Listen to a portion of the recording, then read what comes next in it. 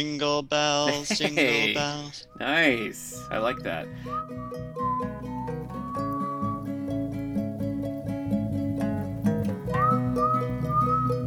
Thanks for tuning in to How's Things, a podcast and radio show from the David A. Howe Public Library, recorded right here in Wellsville, New York. Well, it's Christmas time, and that can only mean one thing. I'm sitting across from my fake little brother, Bo Hutchings. Bo, welcome back. Thanks. Merry Merry Christmas. Christmas to you. It's another Cozy Bros Christmas. Here we are. Which what is it, our fifth? Boy, somewhere around there. Yeah, I don't. We'll have to go back to the Yeah, archives cool. once we We'll comb stop through. recording. Yeah, but I got a real humdinger for you here, Bo, for my book today. So I'm excited to share it with you. I'm very impressed with your full Christmas regalia that you're wearing. Oh yeah. And I don't know, I feel like it's going to break your heart for me to tell you this is just audio, but I want you to know that even though the listeners can't see it, I see it and appreciate it. This is not a visual medium. No, it's not. It's not.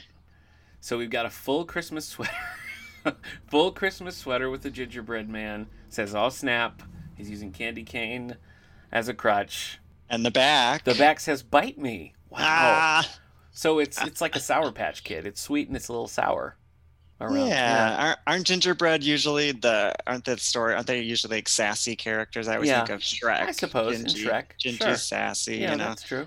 They always That's have the true. one-liners. So this is kind of a rip-off. It's like Oh, a Kmart version I of was Shrek. just gonna say that, but Kmart's aren't a thing anymore, so you just dated yourself. Did you hear? So the last Kmart in Michigan was in Marshall, the town Okay. I live Yeah.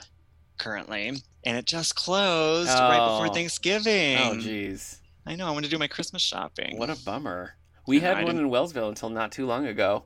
It Really? was sad to see it go. Yeah. I don't think I made it out there when I Yeah. was there.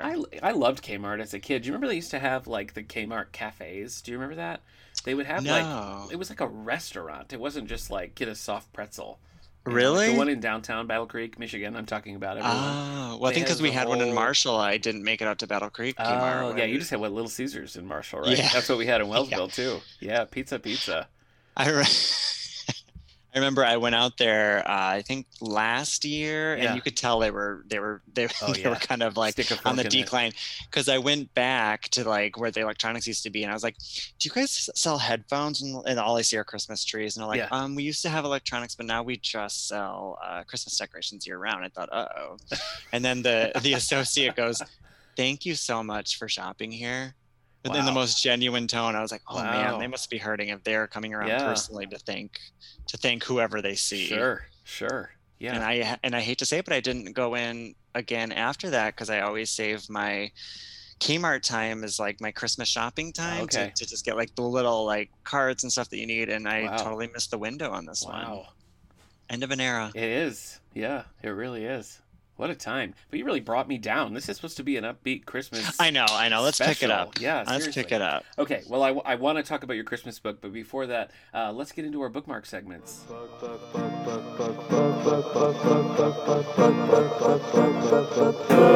Have you read anything recently non-Christmassy or Christmassy? Just not your main book. Anything else you might recommend that you've read? Honestly, I haven't. Okay. All right. I think the last thing I read, you're not gonna believe this, was our summer. Red, White, and Royal Blue? Yes. Wow. Okay. That's Yeah. all right. Are you watching anything? I feel like this is like prime time for streaming at the moment. For sure, yeah. What am I watching? I'm really into Succession on HBO Yeah, yeah, yeah. Max. Mhm. I am really into the reboot of Sex and the City, actually. Just Oh. like that. Is it good?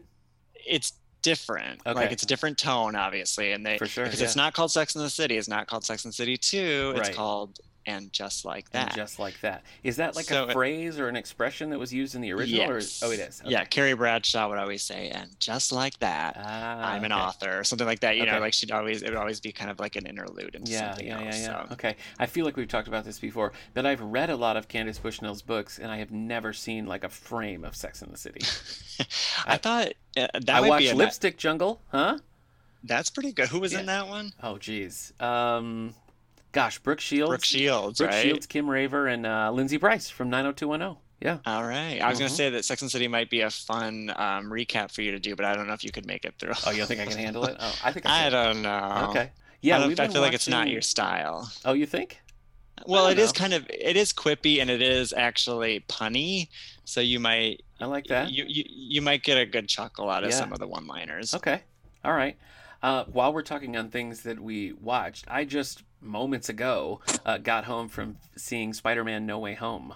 Oh, what Are do you you? think? Well, I loved it. I thought it was super cool. I mean, I'm a big Spider-Man fan. I didn't know what to expect. I mean, some things was kind of like hard to avoid those spoilers, but like, Is it Tom Holland still yeah, Tom and Holland. Yep. Zendaya? Yep. Yeah. Yep. Zendaya. Really good though. Really fun, especially if you're a longtime Spider-Man fan. Lots of fun little things in there. I feel like you and I saw the Tobey Maguire Spider-Man movie together. Am I making that up? I feel like we did. That feels right. I mean, Does I it? would believe it. Yeah. I mean, the timing would have been We saw right. everything. I know, but I feel like you and I saw Spider-Man, Tobey Maguire Spider-Man at the Bogar. How many did Tobey Maguire make? 3. I mean, you think we saw the first one? I think we did because I was like, Hillary and I were married by the time the third one came out. It was like 2006 or 7. But that first one, I think we saw it together. Was probably our prime, our like Yeah. right in our sweet spot when Let's we were. let's hanging lock out. it in that we saw it together. Okay. For heretofore, we'll just assume that that's true. Who's gonna call What us year- on it? Who's gonna call What us on year it? was it? Gosh, 2001, 2001. around there, 2001, 2002, So possibly. freshman, sophomore. Were you in high school still? Yeah, you were. I graduated in 2001. I think it was just after I graduated, or right around the time. I feel like we saw everything that was out that I year. think we So did too. you Yeah. probably dragged me to it Yeah. because I'm not a big, not huge in the Spideyverse, but I loved Okay. going to movies with you. Okay, all right. What was the last movie we saw together? We saw Coco. an anime. Yeah, I was gonna say the animated Yeah. film together. Yeah, we saw Coco, and it's funny because I was just talking about this. The directors for our system, the Southern Tier Library system, we have this diversity, equity, and inclusivity group, and we do different book clubs and things. And we did a lot of books, and we were like, let's do a movie this time. And we talked. Coco was this month's pick, and so we Aw. really like dug deep into Coco, and it reminded me how much I like that movie and how much I love that soundtrack. Yeah, I was super impressed, and I don't really go to animated films that Yeah. much, so Yeah, I'm glad we chose that one. we saw that right at the Grand Theater here in Wellsville. And then I went back the next year to see a film, and I don't remember why you weren't there, but Knives Out, maybe you'd already seen it or something. Oh, yeah. I don't know. I mean, I did see Knives Out at the Grand Theater in Wellsville, but I don't know why we wouldn't have seen it together. That feels like a betrayal. Well, I went with Hillary, Who, but oh, okay. All right. I was going to say who betrayed whom, but now we know. Now we know it was you. I think you'd Okay. already seen it, or I think you were busy that night, Possibly. and it was too snowy. I'm Who a busy- knows? Who I'm a knows what busy the man. excuse is? Maybe you had to wash your hair. I'm a Who knows? busy, I'm a busy man. So I did read a few things, Okay. and I'm going to tell you about them whether you want me to or not. I And want to hear. the I want thing is- suggestions. The thing is, I read some stuff that I didn't really like. I don't really have much positive to say. Keeping but- it up. Keeping it up. I know. I read A Slow Fire Burning by Paula Hawkins. She wrote Girl on the Train. Thumbs down. I liked Girl on the Train. Didn't like this so much. It was a thriller. I found it hard to like keep the characters straight, and by the time it resolved, I was kind of like, yeah, okay, whatever. So, I don't know. Mhm. Didn't do much for me. I read Uncommon Type by America's Dad, Tom Hanks. Oh, I don't know.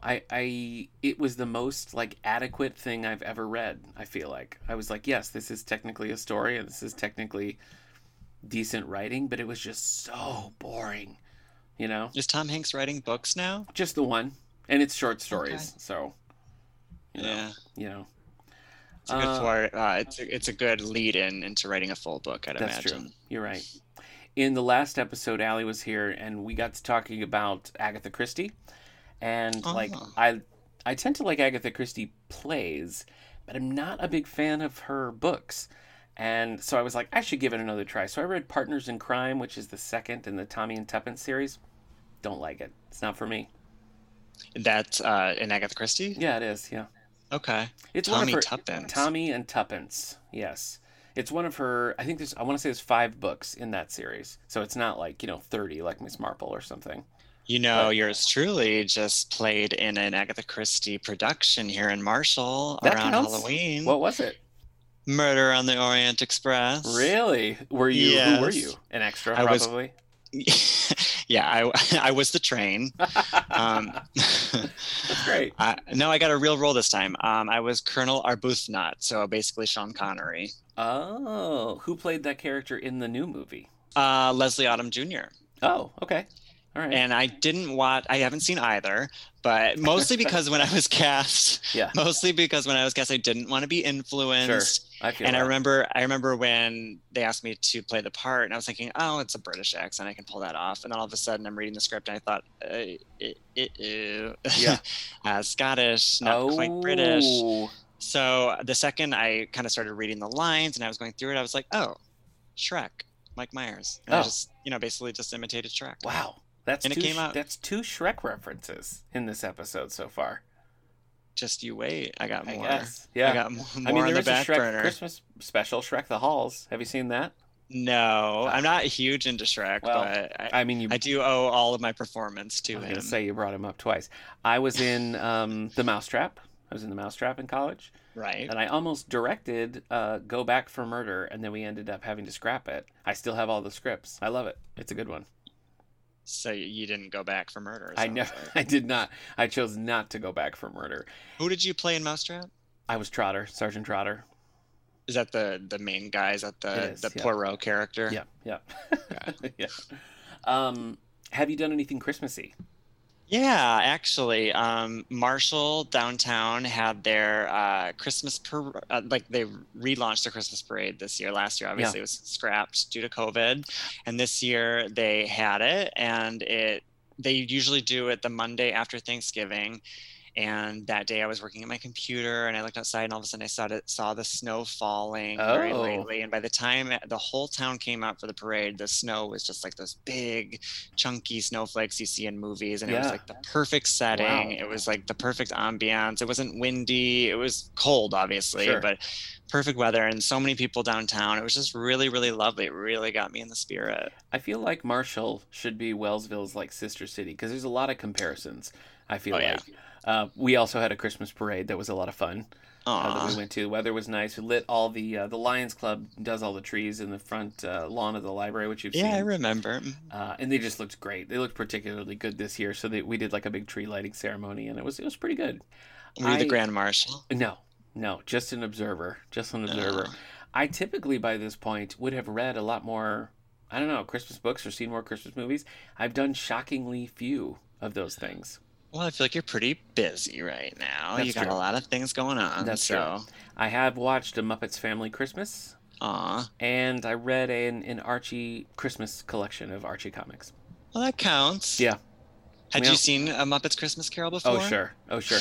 I used to have it on not Christmas Carol, A Muppet Family Christmas. It's What's even, that one? It's even older. It's when all the Muppets, like from the Muppet Show, decide they're going to go spend Christmas with Fozzie's mom, but she was planning on going to like the Bahamas for that week. And then like Sesame Street and Fraggle Rock, everybody shows up, and it's just this big. I What? used to have it on a VHS tape when I was a kid. And it's funny because that VHS tape had scenes that are not on the DVD because of song rights. What are you going to do? Is it, it's not a Christmas special, is it? That it kind of played on ABC or something back in the Oh, day? I think it did. Yeah, I think that's exactly Oh. what it was. Yeah. I can't believe I've not heard of or seen that one. Oh, look it up. It's good It's stuff. there for me. Do you have It's that good VHS still I can borrow? Boy, I wish I did. I do have the DVD, but I miss those songs. I gotta I'd say. rather VHS tape. Would you? Would you? Yeah. You're old school. I'm old school Okay. when it comes to Christmas. Yeah. Yeah, I don't know. We've got some time. I'm gonna try to get a few more things in there. I gotta watch the Alistair Sim version of A Christmas Carol. I should watch Muppets Christmas Carol, obviously. Is Alistair Sim, is that one of the older versions? It is old, yeah. Yep, that's just like my go-to. Is there a Christmas movie that you have to see? It's like it's not Christmas unless you. I'll watch White Christmas, Christmas Eve. I have My not seen family White will Christmas. ever. No, never. I feel like we probably talk about this every year. Maybe So you have one more year Mhm. to finally do it. before we do our next Maybe this will be the year. recording. Well, yeah, I won't hold my breath.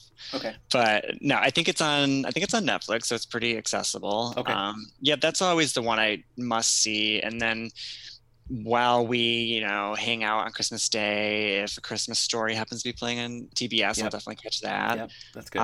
I'm kind of going through like I want to watch one of the new movies that like Netflix puts out or one of the new Christmas movies. Yes. So this year I want to watch Single All the Way next week before Christmas. Have you heard of that one? No, but I love the title. That's my And I favorite. Can you believe that has never been a Christmas movie No, yet? and I actually don't believe that. I feel like it probably has. It probably has, yeah. But that one looks cute. That's on Netflix, so I'll catch that next week. And yeah, I'm kind of keeping it That low sounds key. good. I'm not putting too Yeah. much pressure on myself. Like I have to do this year. I want it to just be. I want Christmas to wash over me the way it's supposed to. Perfect. I have watched one Hallmark Christmas movie this year. I don't actually think it was Hallmark, but it's that flavor. It's called A Kind-Hearted Christmas. And my friend Kendra and I do this 90210 podcast together. And so every year we watch something that has a 90210 alum in it. So this starred Jenny Garth. And it's just like the most generically titled thing ever. And it's about her like doing these secret Santa things. And it gets the attention of this like TV newsman. And of course they fall in love. But she doesn't want him to know she's the secret Santa. Right. You know? Why do I remember from when 90210 days Jenny Garth actually being a really good actor? She is. She is. Right? And like we talk about that all the time. And even in this movie, which was like not a strong script, she was really getting everything out of it that she could. I was impressed. And that's the way I feel about Sarah Jessica Parker. I feel Mm. like in Sex and the City, she's so natural and Yeah. nuanced, and I would kind of liken Jenny Garth to being that sort of actor. I agree. Just very natural Yeah. and very easy. Yeah. I was tempted to just watch the Sex and the City reboot, even though I haven't seen the other things, because the previews keep looking so good, you know? You know what? You absolutely could. Is that true? Yeah, I don't Okay. think you really need to know much. The thing you need to know, and I don't know if you really are keeping up with the times and kind of the pop culture of it Okay. all, but Kim Yeah. Cattrall, who was a main Oh, I actor, did hear about that. right, there was a big falling out when it came time Yeah. for them to start filming, and I think it was a contractual issue, and there were a lot of hurt feelings, so they had to like majorly address the lack of the character Samantha Yeah. in the friend group, Yeah. and I think they did a really good job. Oh, that's surprising. Covering. That's yeah, cool. but it's also a little meta the way they handle it. So okay. So it might be a little shady. That's fun. Yeah. I learned from our last episode that you might call that the tea, correct? I did just spill the tea. Yeah. And you knew the tea ahead of time. This time. Yeah.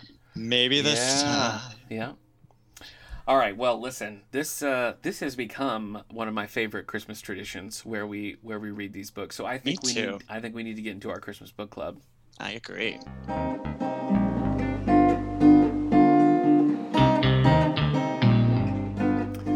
All right. So what do you have for me this year, my friend?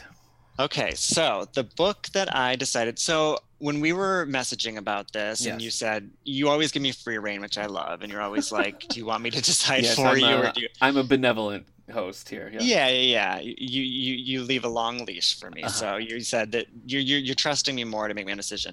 So when I was kind of going through like what I was doing, like YouTube doom scrolling. Okay. I came across an Aubrey Plaza interview that she was doing for her new children's book she wrote called The Christmas Witch. Have you seen any of these interviews? No. They are so funny. So I Aubrey love her. Plaza is the actress from Parks and Rec, right? April. Sure. Mm-hmm.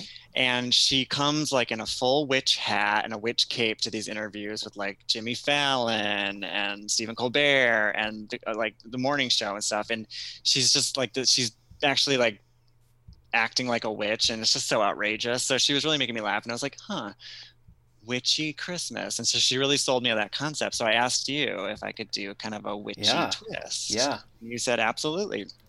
So the book that I found is called The Witch Who Stole Christmas by Dakota Cassidy, and it is part of a series of Witchless in Seattle. Witchless, I love it. That's so good. If there's one for every holiday, we have to do it. I feel like you have a bit of a history of picking some that are sort of like Snow Way Out, for example, your Snow Globe book, which was a Halloween book and not Christmassy at all. Right there, Halloween. Oh, yeah. Then you had, gosh, I can't remember what it was called, but there was one where it was ghosts. Do you remember? It was like a ghost Christmas. I don't remember the name of it either, but I remember exactly what you're talking about. It was, she had a ghost friend or something. Yeah. Last year you were on point. Last year was the 12 Sleighs of Christmas. Yes, and that was truly like Hallmark movie style, Hallmark-esque. And I haven't gotten over the fact that there weren't 12 killings in it, nor did it happen on the 12th day of Christmas. Listen, these Christmas books, they really set you up, and they don't always deliver what you expect, which is kind of nice. Yeah, it is nice. It is nice. What was your experience like reading this book? It was a bit of a surprise again. It Oh, wasn't okay. exactly what I expected again. Yeah, it actually focused a bit more on ghosts than Uh, witches that's again. what a bait and switch. You I know what? know. They Bait and just Witch would actually be a pretty good title. I'm gonna at the end of Could this, you I'm gonna write that? read you. I'm gonna read you the whole series of the 10 books of the Witches from I Seattle live. titles. Listen, I live for these titles. We're starting at the library. We're starting a new book club called Coffee and Cozies, where 10 o'clock once a month in the morning we get a bunch of coffee and we read one of these cheesy cozy mysteries, and that's it. And I'm gonna have the time of my life in 2022. We need that. We I think do. that's exactly what we need in We need it in the, we 2022. need it in this world. Yeah. Yeah. All right. Okay. Now, what did you read? Well, every year we have the same conversation where I'm like, I want to read a Christmas donut kind of book. I want it to be set in a donut shop, and I never can quite find what I'm looking for. That's why I went with apple cider slang last year, because I was like, well, Hmm. there's cider, there's probably donuts around. The one where the old lady got hit by a car and flew across the farm. Yes, yes. And the first murder, the woman was put in an apple press, which is horrific. I don't, yeah. So you have a theme too. Apparently I do. So this year I went with Christmas Donut Murder. That's literally what it's Hey. called. Christmas Donut Murder. It is book 31. Book 31 in a Donut Hole Cozy Mystery series by Susan Gillard. And you just stumbled upon it this year? Well, I'd seen it before, but you could only get it digitally. Like nobody in the library had it, and I wanted to do one that we had in our collection so that people could check it out afterwards. I didn't want to, I didn't want to do one that like nobody could ever read. So we did get a print copy of this one just in time, and so I did it. And it is the jankiest printing I've ever seen in my life. There is absolutely nothing written on the spine. The back is completely blank. Oh my gosh, it looks like a manual. I know. And the front of it just has a picture of a Christmas donut. The margins in this look like I wrote this in 7th grade trying to get past a page limit. Can you see this? Oh my gosh, It's it a looks like a poem. it's like a full inch. I feel like this was designed to scroll on a phone. Um, but it was a Christmas donut murder mystery, and so that's what I wanted. That's what I got. So this book will make it onto the shelves at the David A. Oh, it's Howe already there. Library. I checked it out. You Oh, see that barcode? oh, See that aw, new mystery sticker? Yes. Yes, sir. hot off the shelf. And you can find all the books I've read are available at the David A. Oh, Howe okay, Public Library. but not mine. Mine are not making it Well, onto yours the have all been shelves. digital. Yours have all been digital. You haven't read like a print one yet. So, Sue me. So actually, this digital book that I have, or this yes. digital book holder that I have, I found this little note that you wrote to me, and it said, what does it say? It says, Bo, read for the stars. Love, Nick. David A. Howe. What? When did I do that? I don't remember, but I keep it in my little That's nook hilarious. here. Yeah. It's a Christmas miracle. Yeah. I'll tell you right from the get-go. I had a good time reading this book. Yeah. Don't take that as an endorsement of like it's an amazingly written book and something everybody should run out and read, Oh, but no, no, no. I'm proceeding with caution. I I'm not had a taking it. pleasant experience with this book, and I would like to tell you a little bit about it right now. Yes, please. Okay. So we start in a donut shop called Donut Delight. Everything here is real Mm. basic. That's the thing. It's real basic. This is book That's the way I 31. like it. I want to say there are 60 of these, and then the main characters move to like a seaside town, and there's another like 50 of these. And Susan Gillard, the author, is a ghost. I tried to find any information about her online. So maybe I can interview her for the podcast. Maybe she exists, maybe she doesn't. You know what I mean? Maybe these are just written by some algorithm. I truly don't know. But you have Donut Delight, which is run by a woman named Heather Shepard. She's got her friend Amy or Ames Givens, and they're having their best time in this donut shop. Their donut for the season is a vanilla based. It's filled with juicy cranberries and topped with white or chocolate almond glaze, topped with red and green sprinkles. How does that That's a sound to you? lot. That sounds like a lot. I'm not sure. I mean, I like cranberries. I'm not sure about the Same. cranberries in this donut. Yeah, it just sounds like too many flavor profiles. It's a lot. Yeah. I feel like the almond was the plus one. I don't know that I don't know if Yes. almond, like cranberry vanilla, sure. Almond, I don't know. Because almond doesn't need a whole lot No, it with it. doesn't. Like almond's pretty strong on its No, it own. doesn't. Here's one disappointing thing about this book. The amount that you and I have talked about the making of this donut is more than any donut is talked about in the entirety of the book. Wait a second. There are no recipes. There are no like here, let me explain this donut to you in detail. It's just they could work in a mechanic shop for all that the donuts have bearing. So it's not one of those things where it's like you finish reading and you're like, I gotta get me a donut. It's not like that at all. Did you say the whole series is takes place in this donut shop? It's all donut centric, but Yes, and not. then like after book 60 it moves to a seaside town where they also have a donut shop. But yeah, no recipes, no nothing. I was really surprised by that. And on a Christmas book too? I know. Like I know. now's the time. I know. So anyway, Heather and Amy are just like chilling in this donut delight shop, and suddenly people start whispering about this thing that happened. Somebody pulls out a paper, and there is a there's a murder of a local entrepreneur whose name is Victor Hardbody. Mm, I'm Victor, listening.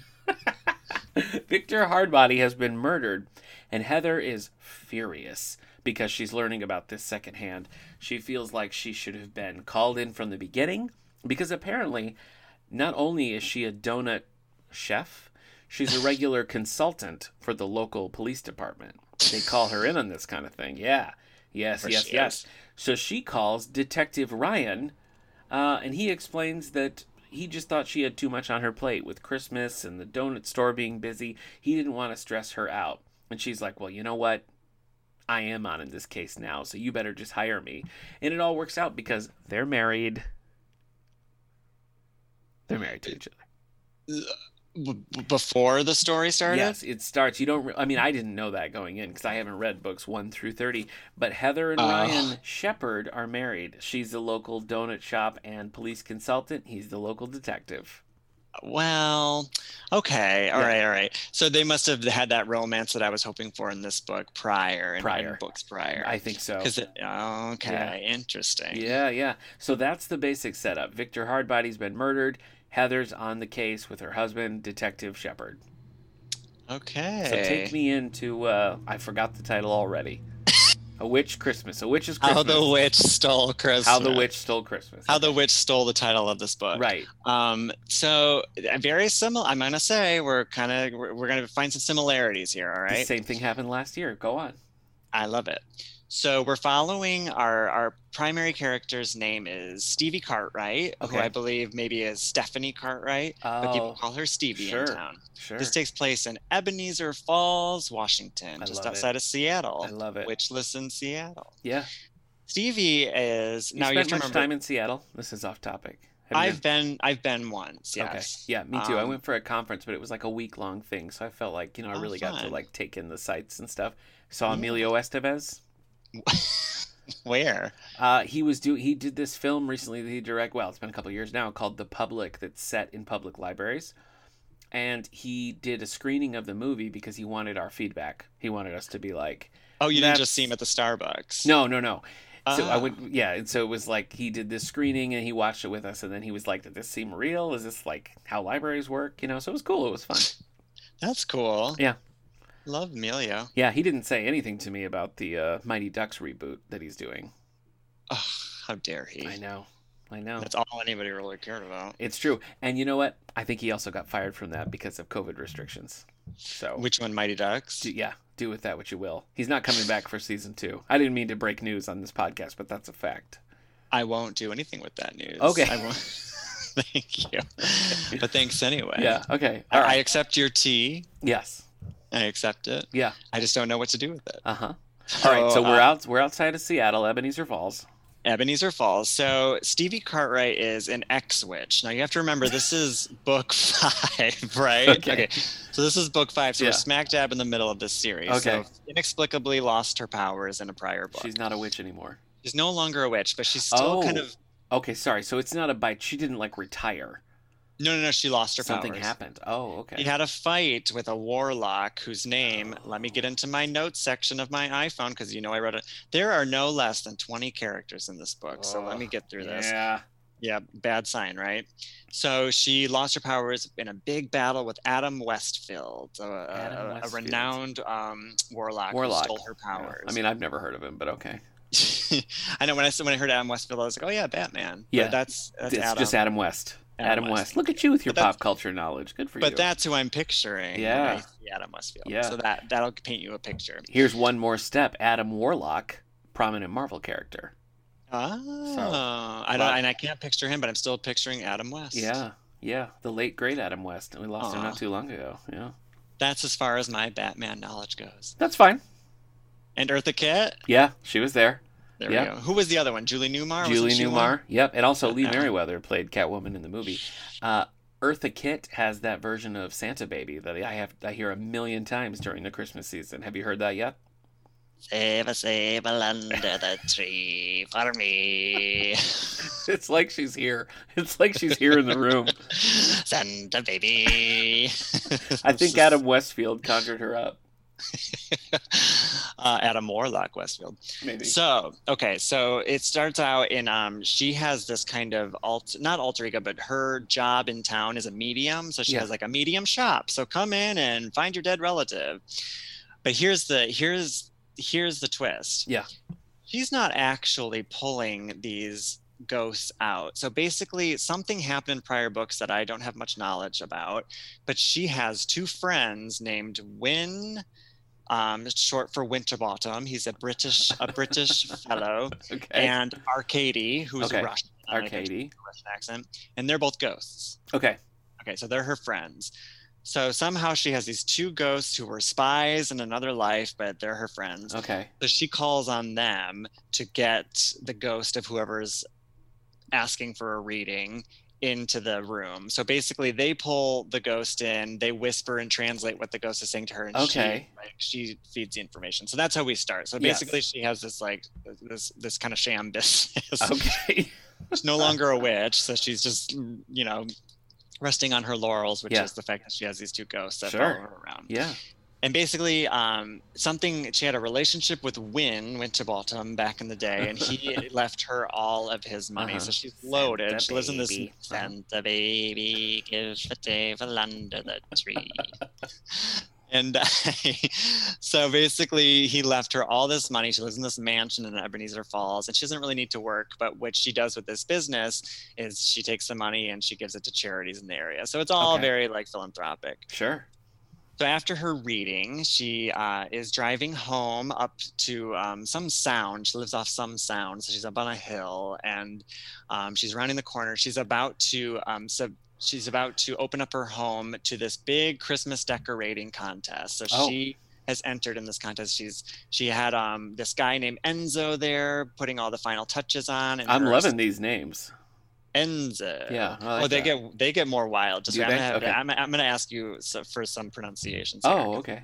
Yeah, I'm not even confident I've given any of the right pronunciation so far. Winterbottom. Winterbottom. And her assistant Belle is at home letting all the vendors in and everything. Okay. And we learn later that Belle is a bat. She's a bat. Belfry, he is a bat. Oh. Her assistant. And not so he's not like a vampire or something that can turn into a bat. He's just a bat full time. Right, and he's what they call a familiar. Have you ever heard of that Sure. term? Yeah.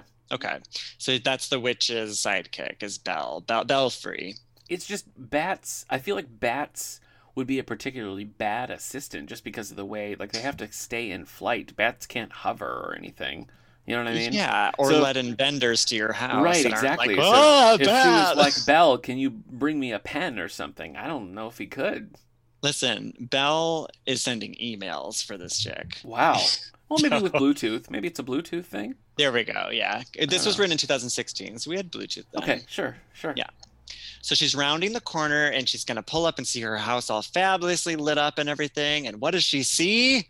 A big, giant Easter bunny on top of her house pooping out No. eggs. What? She's seeing people on a balcony, these strippers on stripper poles throwing Mardi Gras beads. And this nativity scene that she had set out is turned into a cemetery. Oh, Something's happening. yeah. Something is not right. Wow. And she is freaking out. I'm sorry. You said that I was going to see a lot of similarities to my book, and so far we have a bat who's a personal assistant and a giant rabbit pooping eggs into a cemetery. Maybe she was eating a donut. Well, that would connect it. Did I forget to mention that? Would connect it. Okay. So Well, something's amiss. something's amiss. Okay. All right. Well, back in Christmas Donut Murder, we jump. It's a hard cut. Okay. So this book. What's your page count? It's not a competition, but what's your page count? Well, technically 150, but it says 163 because she has a bit of her next book as a preview. Sometimes those digital pages, like in print, that would probably be longer. Mine is the exact opposite of that, though. Mine is 211 pages, but as I mentioned before, there's like 3 words per line because of these margins. So this is generously a novella, but there is nothing between scenes. It's like something happens and the next scene is already happening. There's no wasted time here in the Christmas Donut Murder. So we cut right from Heather being upset about not being called in to being arriving at the scene with her husband. Whoa. A lot of times, who is a detective? A lot of times in this book, there's a character who pops in, and I think that's probably relevant to other things. And that's the first thing we do here. Officer Hoskins is there already. And he's just got kind of an attitude with Heather. And she's like, is it because he doesn't think I should be here as a consultant? Is he being sexist because I'm a woman? Or Isn't that that's not her husband? No. Her husband is Ryan Shepard, who's the detective. Officer Hoskins is the officer on scene. Gotcha. Yes. So she's like, is he sexist? Is he just mad because I didn't bring donuts? And I think it is because he didn't bring donuts is why she's mad. We jump right to the crime scene. And Victor, Hardbody, has been strangled in the basement with a string of Christmas lights. I love it. So he's got burns on his neck from where it shorted out. The doors were all locked, and one of the windows was broken, but when they go and inspect it, the glass is out. So somebody broke it from inside. So that's not a way that somebody got in here. Right, okay. And Victor has the only key to the back door on him. It's like in his pocket. So it's a question of like, how did somebody get in here? How did this murder happen? Very confused. They go right to who the other suspects are, who the people in the house are. So we have Junior Hardbody, Kenny Hardbody, and Jennifer Softy Hardbody. Excuse me? Yeah. Junior Hardbody, Kenny Hardbody, and Softy Hardbody was his wife. His wife? His wife. Okay. Yeah. Okay. So Heather interviews Kenny first, and again, boom, boom, boom. He doesn't really have much sympathy. He's like, well, Junior and Dad had beef because Dad wanted Junior to be an electrical engineer, and that's what Kenny does. So it's kind of like Junior's the problem here. And they say the brothers were in the room together upstairs, Softy was upstairs, and that's it. So they don't know what happened. None of them were with him. But Heather notices when Kenny lifts his hand, he has a burn on his hand. Ooh, and from Victor, a Christmas light? Maybe, because Victor had the burns on his neck. Kenny says that he just had a hankering for waffles and burnt his hand on a waffle maker. Oh, okay, so it can't be him. Right, rule that out right away. Though I would say an electrical burn from something like a waffle iron versus an electrical burn would be pretty different. Yeah, so you'd see actually like the waffle print on the hand. Probably would, yeah. Or like in The Office when Michael steps on that the waffle iron when he gets out of bed. Did you watch The Office? I've seen select episodes, not that one, unfortunately. That was a blow off. I do enjoy it. Okay. I just, there's a lot going on right now. All right. Well, that's the end of the scene at the Hardbodies. So I want to know what's happening here with your rabbit poop. Well, I'm sure we will cut very sharply to your next scene. We will, yeah. That one. Okay, so she pulls up and it's chaos. Like nothing is as she planned it, and she like I said, she's freaking out. So the judges are going to be there any minute, and she can't show this display. So I just have a question: is it magic? Like, is something magical happening here, or are they just decorated incorrectly? I don't know. Oh, okay. That's the mystery. Sorry, I mean to get ahead. All right. Because the thing is, when she left the house 2 hours before this happened, when she went to go do that reading, everything was set up. Everything was, so it was a very quick turnaround to put that big giant Easter bunny on the roof, to put take the nativity scene out. There's like little ghost things floating around. So there's a lot of different holidays happening. I think that's the idea. It's not just Christmas centric. Right.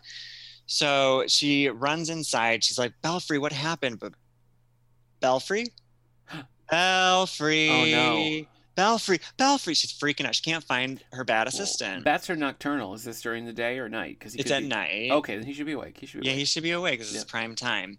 So she doesn't know what's going on. All of a sudden, what happens? The judges show up, and they are mortified. I mean, bet. because like I said, there's these like strippers inexplicably on the I don't remember balcony. you saying strippers, but okay. I did. They're throwing Mardi Gras beads and Okay. they're throwing them at the judges and stuff. And then They're there's a throwing bunch the of beads.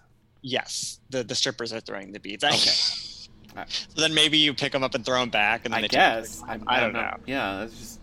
It's a backwards Mardi Gras I party. guess. Okay. And then there's also these people that are on the lawn playing volleyball that are half naked. So instead of carolers, she has like a beach party happening on her lawn too. Wow. So very, very, very random things happening, and she just doesn't have time to process it. Obviously, This feels like kind of a horny holiday scene that you've got going on it starts pretty. It starts real horny, and it ends there. I'll just that's about as horny as. And just like that.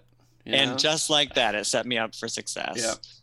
So she runs inside. She brings everybody inside to try and explain what's happening. Okay. And she's like, okay, well, like at least come in to see my display inside because everything's where it should be. Okay. And right in front of the Christmas tree, there's a beautiful spread of desserts. Oh. From a French chef that just moved into the area called Pascal Delune. Pascal Lejeune. Okay. Pascal Lejeune is his name. All right. Fancy pastry chef that just moved into town for some reason. Mm-hmm.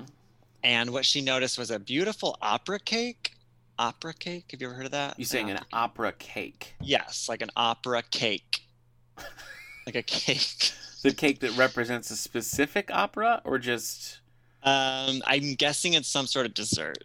Some sort of delicacy that's known in the fancy dessert world. Opera cake. An opera cake. I know. I should have looked that up before too. Okay. I should have brought you some opera cake. I would take one. So, well, just you wait. Okay. She notices this opera cake has a bite out of it. Okay. And there's a note underneath from Chef Pascal Lejeune saying, I know this is a really hard time for you, so I want to give you something to treat yourself. Hard time meaning like because she lost her magic. Okay. Yeah, no, nobody knows she's a witch because you're really stressed designing this house. Okay. Yeah, she's a secret witch. Nobody knows she's a witch. Oh, well, she's kind of not. Well, she's not. Point. So now she's a fake medium. Okay. She's a has-been. Yeah, she's a small. And so right when she notices the cake, we hear a scream. We run outside to find out where the scream came from, and it's one of the judges. And she's standing in front of the nativity scene turned cemetery. And what do we see there? The dead body of Chef Pascal Lejeune. What? He was just alive. Well, he had written her a note before she arrived. I see. Saying this is for you. Okay, it was a note. Okay. But the big question is, why was he there? Yeah. Like, why was he setting up? He shouldn't have been setting up his own display. They have assistants for that. That doesn't make any sense. Now, is his assistant a bat as well, or does he have like a... No, his assistant is a human being. Human man. Yeah. Enzo? Or is that someone different? Edmund. Not to be confused with Enzo or Edward. This is my biggest pet peeve. Books with similarly named characters. I can't. And 20 of them. I can't with it. Okay. Well, back at Donut Delights, Ryan, who's Heather's detective husband, brings a dossier on the Hardbodies, all about what's going on with the Hardbody family. Turns out Jennifer, a.k.a. Softy, has hired a PI to tail Victor, but nothing was actually going on. The PI was like, yeah, he seems like a decent, hardworking guy. He's not having an affair or anything like that. But apparently, Jen, and this is where it feels a little bit like, oh, an old person wrote this. Jen has been trading Bitcoin on the dark web. Wait, excuse me. So that all those words were written in that book? Yes. Okay. And that Bitcoin is pretty much the extent of it. Like, we never really get deeply into what she was doing. It's just she was trading Bitcoin on the dark web, which drew the attention of the FBI, the Federal Bureau of Investigations. So this author was Googling what's hot? Cryptocurrency. Yeah, she follows Elon Musk on Twitter, and this is what she got from it. So the FBI is coming to town, and this is like a big deal because the FBI is basically going to take jurisdiction. And already Heather was a donut chef, so she didn't really have much jurisdiction anyway. She just was hired as She's a just consultant. a consultant. She was a consultant. And so they all realize, well, as soon as the FBI shows up, we're not going to be able to do anything with this case. So Heather's like, we need to go and interview Softy Hardbody pronto. I can't with that name. I'm sorry, but that's what her name is. Softy. So they go and they interview Jennifer. I'll call her Jennifer if that makes you feel better. It doesn't add too much. She's like, I don't know anything. The boys were somewhere else. I don't know what's going on. As she's gesticulating, though, we see she also has a burn on her hand. A burn on her hand. She says it's from a curling iron. That family needs to be more careful. They really do. Yeah, just basic safety needs to be observed. So this interview is going on right in the middle, but FBI Agent Orchard shows up and clashes with Heather right away. Like they hate each other. Well, who does she think she is? Who does she think she's a donut chef? She's a donut shop. And the interview's over. That's it. Heather can't touch the case. That's it. She's off the case. She's got to turn in her flour, whatever you need to make donuts. Be a consultant. And just like that, she's just a donut maker. She's got to turn it in. Then we have a little interlude here where Heather and Amy are just hanging out. Ames. Heather and Ames are just hanging out, and they've got a bunch of Christmas DVDs. They're real into physical media in this book. They got a bunch of DVDs. They're watching A Charlie Brown Christmas, talking about how frustrating it is that Agent Orchard came in and threw everything off. So they're hanging out with their dog, Dave, and the cat, whose name is Cupcake. Okay. And that's it. Cute. That's it for that. That's that whole scene? That's the whole scene, yeah. And I will say that the Christmas of it all, I mean, yes, they had a Christmas donut in the beginning. There are a few scenes where they're like, it is Christmas, and he was murdered with Christmas lights. So those three things are facts. Right. That being said, it's decidedly un-Christmassy throughout. What town are we in? I'm not sure. I was wondering that too, and I don't think they really get it. I mean, it's called Hillside, but they're not like Hillside, Nebraska. So it's probably established in some books, but I don't know. But it's not. Is it snowy? It's not snowy. It's rainy a lot of times. But maybe they're in Seattle. They could be. Maybe we're in Ebenezer Falls. Maybe. Next town over. But it doesn't do any of those things. It just kind of every once in a while is like, and plus it's Christmas right now. So yeah. Not super Christmassy. And that's pretty much it till we get into the next step here. All right. Well, so we just found the dead body of Chef Pascal Lejeune. Lejeune, yes. So they bring everybody inside. They call the police, and very promptly 3 police people come. So we've got the hunky detective. Cool. We've got the hard as nails cop named Sandwich. Sandwich. That's what we call him, Sandwich. Huh. And then we know what? Your cop's name is Sandwich. My cop's name is Orchard. So okay, there's a similarity. We got kind of a food-esque, I don't know, a loose theme going here. Yeah. And then the newbie on the scene is Dana. She's a new cop from Maine. So she just moved to the area. Dana from Maine. And they come and like already we're very familiar with them. The reason being because Stevie Cartwright has solved every murder mystery in Ebenezer Falls for the past few years. Because of her witch powers? Because of her witch powers and because she's just everything always centers around her because for some reason she's very centrally involved in all these mysteries. So they had just solved the murder 6 months prior. So she can't get a break. Right. No. Like people are dying left and right around her. And the cops always come, they're like, hey, Stevie, like who did it? So basically they rely on her a lot to solve. So you could say she's a consultant. I guess she could be. Yeah. So that's the similarity there is that Stevie is always centrally involved in the plot of these crimes and murders and pretty much always solves them. So I have a good feeling. Now, I don't think that Heather is a witch, but there were 30 books prior to this. So if she was a witch for the first 5, that still would leave 25 books in between of her not being a witch. So I'm not ruling it out. Yeah, no, I'm sure in the next, what you said, there's 60 total. So, well, 60 just with this, and then it switches to another setting. So yeah, She's got to be a witch in one of those. that much content, sooner or later, you got to get into the dark arts. You know what I mean? Well, that's why I appreciate Dakota Cassidy because she just went all in. She I said love it. witches, Yeah, 10 books of witches, witches and ghosts. Yeah. witch list here. Yeah, Yeah. mostly just ghosts. So after the police kind of question her and we kind of meet them and stuff, and like, they're checking out the scene, we meet, now this is where I need your help. Petula. Petula? Petula, like Petula Clark. Petula, thank you. Yeah. Why did that not even ring? That did not cross my mind. Didn't ring your Christmas bells. Petula. Petula, who owns the bakery that Chef Lejeune came to deliver, I guess. Okay. For some reason came to deliver Yeah. his goodies. And she's just like broken up. She's so distraught. Oh, they were close. They were very Oh. Yes. But he's a bat. No, Belfry's the Oh, bat, okay. the assistant. Okay, No, I- the chef is a I man. just The chef wanna is a make French sure. man. I just no, wanna make sure. Listen, we're only 8 characters in. We have like 12 Oh, you have a more to lot? go. Okay. So she's distraught. She lost her lover, Oh. and she had just found out that he is actually married. Eek. So she wasn't the only one. Wow. But she's really, really distraught. That Ask some questions of your partner. You know what I mean? We'll get there. Oh, We'll okay. figure it out. Let's just jump right in. That's why she hired him, because she was Yeah. so hunky and hot for him. Oh. So she just went. She led with her, Okay. her impulses, Yeah. and this is where it led us to. So, Have you her ever lover. dated a chef or baker? Or a candlestick maker. Sure. Yeah.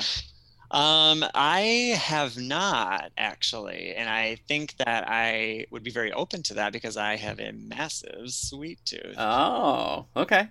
Although I feel like, I don't know, I feel like that could be a A lot of early mornings, probably. right, with a which I'm bakery. not very good at. Yeah. I feel like anyone that's like that obsessed with creating food must have some I don't know, some personality disorders. Probably. And I have to assume that you would not be number one on the priority list. Exactly. I wouldn't be one on the call sheet. Mhm. So I feel like while that could be romantic, I think after a while I get, tired of it. Yeah. But who's to say? Who's to say? Everyone's Yeah. different. You gotta open yourself up to love. I know, and I am. I'm Good. very open That's to good. love That's and good. baked goods. Uh-huh. So we meet Petula. She's distraught. We meet the cops. All this madness is happening, but God, we got to find out where Belle is. Like, Yeah. I got to get these people out of the house. So she sees out of the corner of her eye, Ralph, who's one of the judges, Okay. is picking up the opera cake. Okay. And she's calling back. She said, oh my God, there's a bite taken out of it. What did I see on Chef Lejeune's face? I saw crumbs in the corner of his mouth. So maybe he was poisoned. And maybe he was poisoned. So she's running. She says, Ralph, don't eat that. She tries to grab it from Ralph. She struggles to get it out of Ralph's hands. They fall into the Christmas tree, and just a bunch of chaos happens, and Ralph breaks his leg. Oh, So he really took a tumble. he did. But she got the cake out of his hand, and she saved the day. So basically, all right, enough's enough. Too much chaos has happened. We got to get everybody out of the house. We get everybody out of the house, and she can finally take a breath. It's So possible that it was not poison. If you have a bat running loose in an area where food is being prepared, you're obsessed with this bat. bats are so unsanitary. Is all I'm saying. Have you ever had a bat stuck in your house? Oh my gosh! Do you not know the story of the bats stuck in my house? I feel like I do, but remind me. This has been many years ago now. We were doing work on the upstairs in our house, and I guess bats were getting in. And one night, my wife and I were asleep, and I woke up because I was like, what am I hearing? I thought I heard like a little squeak, and I turned on the lights. I looked all around, nothing. I can't find anything. Go to sleep. Hours later, I wake up in just chaos because my wife is like, blah, like falling out of bed because a bat has crawled onto her face and starts like flapping its wings. Ah! She woke up with a bat flapping its wings on her face. And so we I like wrap up the sheets with the bat inside of it, just like throw it out of the house. The bat flies away, which was mistake number one. Because the bat was on her face and we were in bed together, we had to go and get rabies shots. Oh no! And it was it was painful. It was a painful rabies shot. Yeah, and so that's how I can tell you. You got bats in the room with you. You got to be careful. Did they draw blood? No, neither one of us got bit, but like because it was on Hillary's face, I mean, it could have whatever. I cannot imagine Yeah. Waking up and finding a bat on somebody's face, Yeah. or waking up and having a bat on my face. Yeah. That is. It was a night. Yeah. I did not Horrifying. sleep soundly for a while because every sound I heard, I'd wake up and be like, "It's happening!" But just the one. No. Bats also have really like razor sharp little teeth, so like she could have gotten bit and wouldn't really have known it. So How long was it? Did it just land on her face and then she woke up right Must away, have, or was it yeah. just like sitting there for a while? I was smoking a cigarette, had a Reader's Digest. It had been there for a while. Yeah. And the baby. Yeah, he was looking for work as someone's personal assistant. So, you know, had we been in the right state of mind, we could have hired him. But Yeah, well, apparently they send mad emails. So. I guess they do. I've lost track. Do you want me to tell you what's happening next in mine? Absolutely. Okay, so we get the dossier. We have our little Christmas scene where they watch the Charlie Brown Christmas on DVD, and then they're like, "Okay, we got to figure out a little bit more of this before the FBI fully takes over the case." They're still tying up some loose ends, so Ryan is there, and Heather tags along with him to the Hardbody residence, and she's like, "Even though I'm not supposed to, I'm gonna poke around this place," and she finds her way to Junior's room, Junior Hardbody. She goes into his room, all sorts of like drawings on the wall. He's clearly like, so it's kind of dark art, and she finds his journal and she starts leafing through it, and we find that he hates his father, but he loves art. He loves his art. He wants to pursue art, and his father just like won't have it. Really hates the dad. He needs to be an electrician. He does. So Junior catches her with the journal, and he's just kind of awkward. I feel like he's more like just socially awkward than anything, and so they have kind of a weird exchange. And he's like, "Hey, look, I don't care. I don't need my dad's approval. I'm gonna do my own thing. I don't need this, And he's like, "If you don't trust me, go and look at the security footage," which is new information that there's apparently security footage. Yeah, that would have helped. Inside the house, and so Okay. they're gonna go and figure that out. Back at Donut Delights, Ryan has some new info to share. Apparently there were no prints in the basement. Like, no prints. Not their prints, no one's prints. So somebody has, like, really wiped this place clean. Okay. But we did find DNA from 2 men. Not enough to match it to anything, but the samples they have it was clear enough that it was 2 men. So DNA from what? I don't know. I don't know if it's, like, blood or whatever, but, like, there's DNA. This was in the basement? In the basement, yeah, with Victor. Yeah, Okay. I think Victor on his Hardbody. on his person there was DNA. So now we get one more thing. Ryan finds out that there's a Mr. Johnson from the Johnson Company, so very specific, had written an angry letter to Victor about money that was owned, and it turns out Mr. Johnson arrived in town the day that Victor was murdered, and he's staying at the Wayside Inn. Johnson of Johnson and Johnson, Johnson Not and Johnson? just one Johnson. Just Okay. one, just like the one J&J shot. Just have, hey, one and done. Don't knock it till you tried it. Is that And what I you got? did. What vaccine did you I get? did. You I got the J&J. Did you get yourself boosted yet? The Bobo J&J. I did get a Good for booster you. 3 weeks ago. I got Yeah. the Pfizer. Oh, okay. What about you? I've been Moderna all the way. Yep. Yeah. 2 shots forever ago, and then my wife and I just got boosted, and she got pretty sick. Oh, from the booster. It was like a 1-day thing, and then like totally fine. But yeah. Yeah, I didn't have any kind of residual Oh, effect that's or nice. anything. That's Yeah. cool. Yep. So that's where we are. We got this new mystery man in town who's at the Wayside Inn. We don't have prints.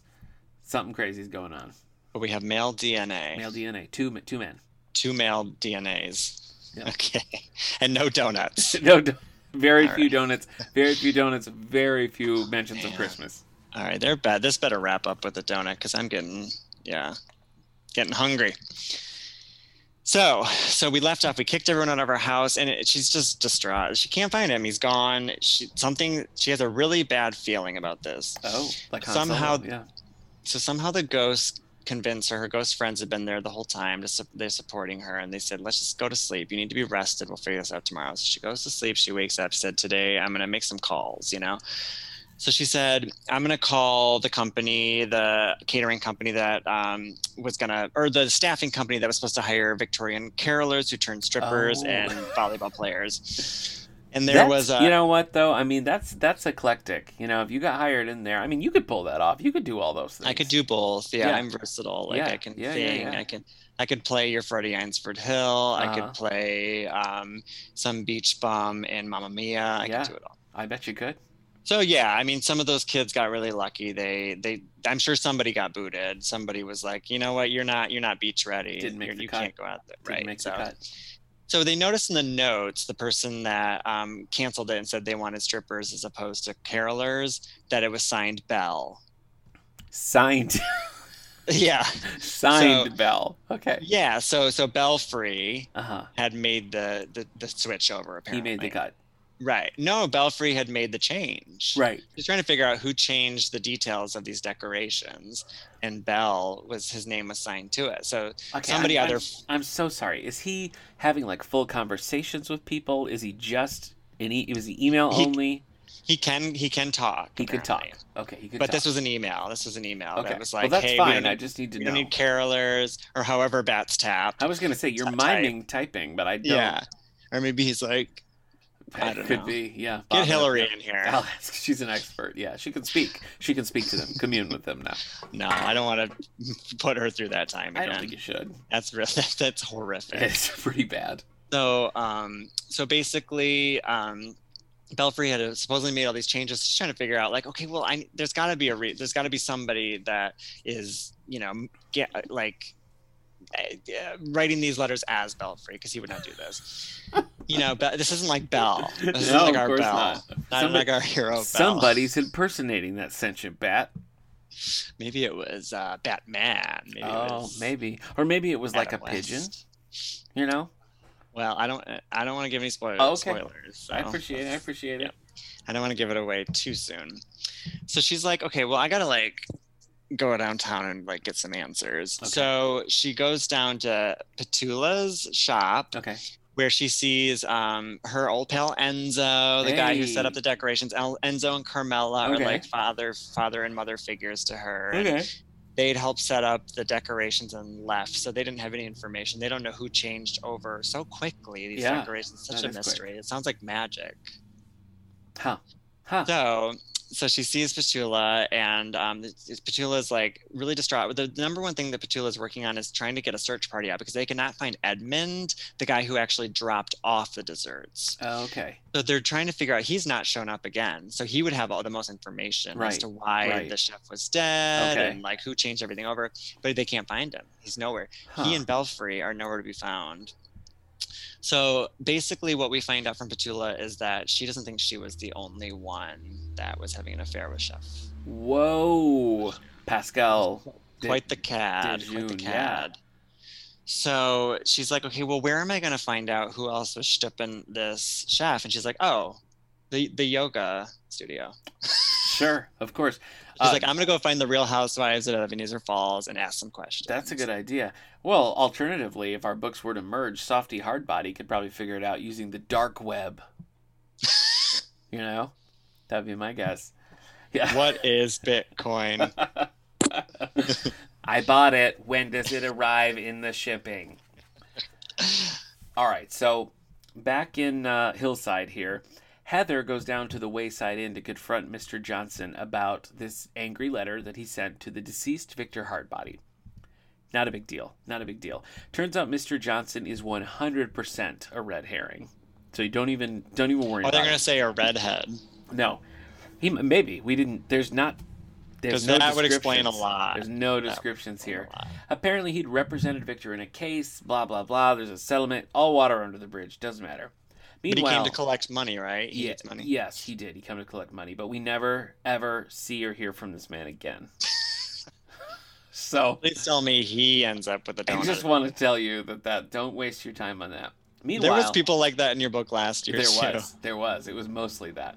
Meanwhile, at Police HQ, Ryan has acquired the Hardbody footage Oh yeah, I forgot this because there's Because security there's security cameras. cameras, yeah. Right. I forgot about And we see that Kenny has sabotaged one of the cameras days before this happens. Okay, Oh. so we go and we question Softy, and she says apparently there was an issue with it. And so Victor had asked Kenny to go and fix the camera. And, like, don't even worry about Kenny, because if anybody is a problem here, it's Junior. He's the one everybody should be looking at. Well, he had because, the dark art, right? yes, and he's the black sheep. We don't need this.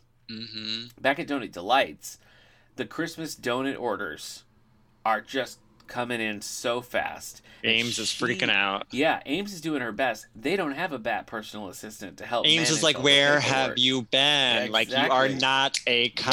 Yes. You are a baker. So this is one of the few scenes that manages to shoehorn in both donuts and Christmas, because they're working on Christmas donut orders. Well, Heather gets word that Junior was kicked out of law school, and not only was he kicked out of law school, he was kicked out and no refunds were issued. So his parents went big into the hole for this law school that Junior didn't even finish. So that's a problem.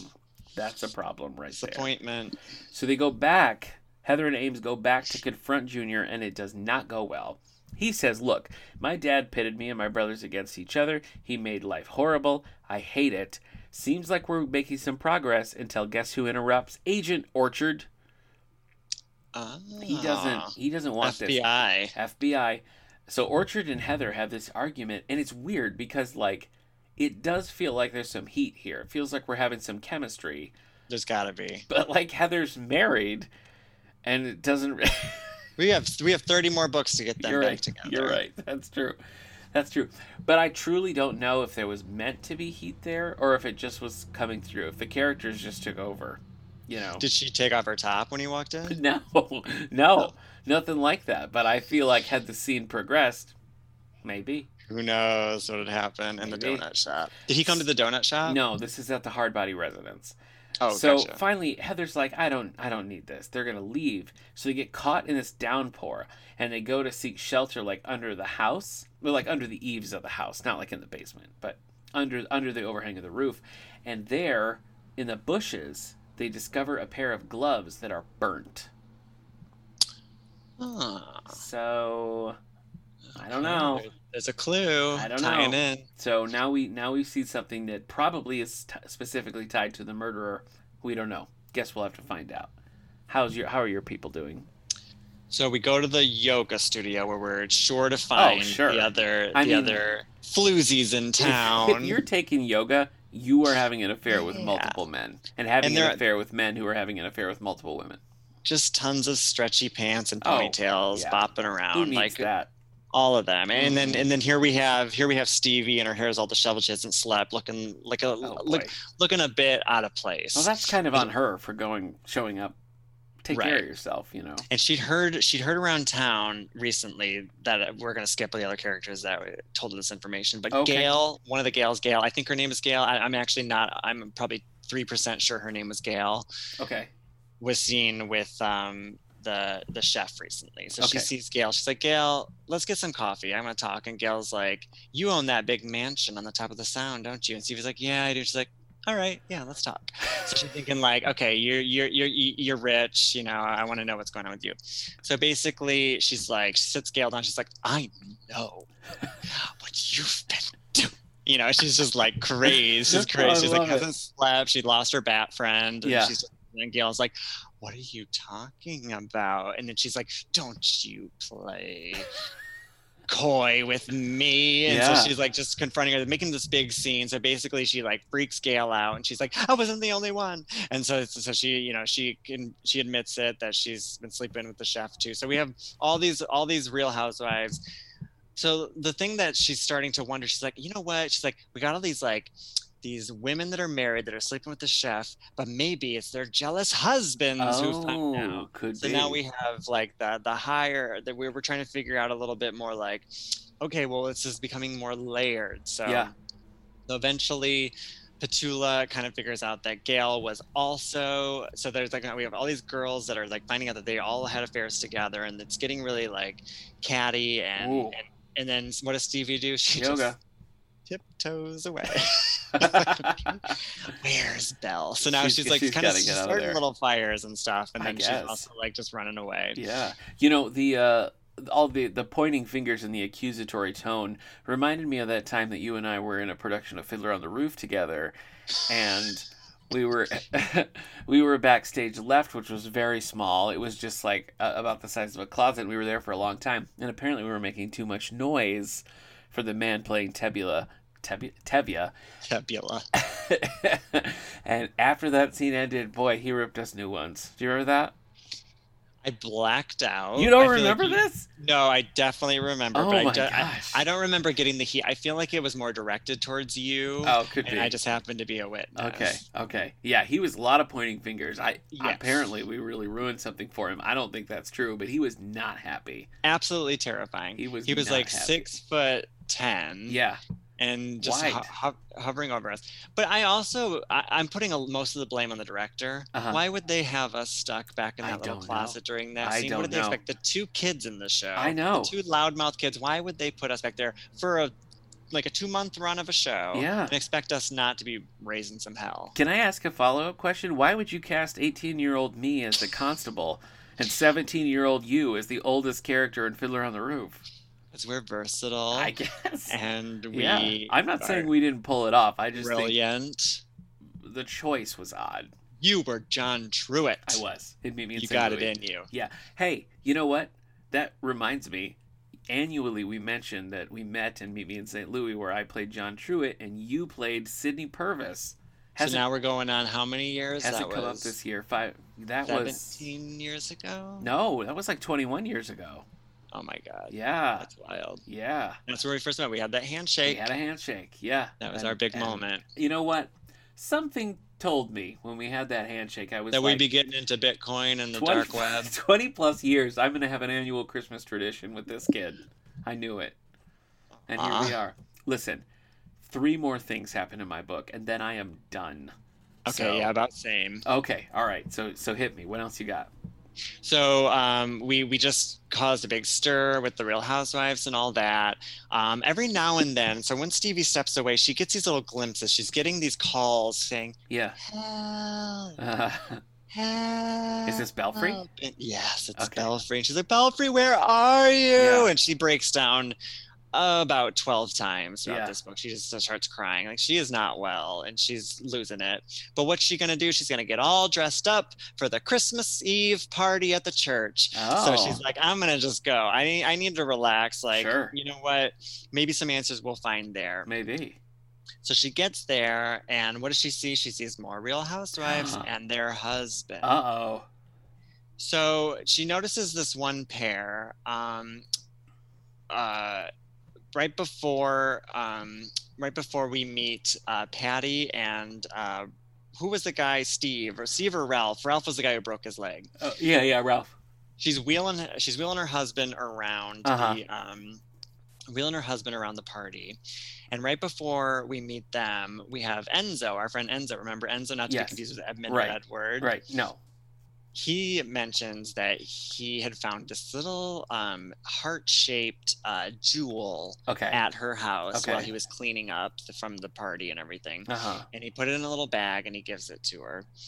And while she's in conversation with Patty and Steve, what does she notice on Patty's neck? A necklace with a heart-shaped jewel missing. No. And she said, "Does Chef Pascal Lejeune ring a bell?" And she's like, Oh. "What are you doing?" She's like, "You were at my house. You set up all this other Wow. stuff."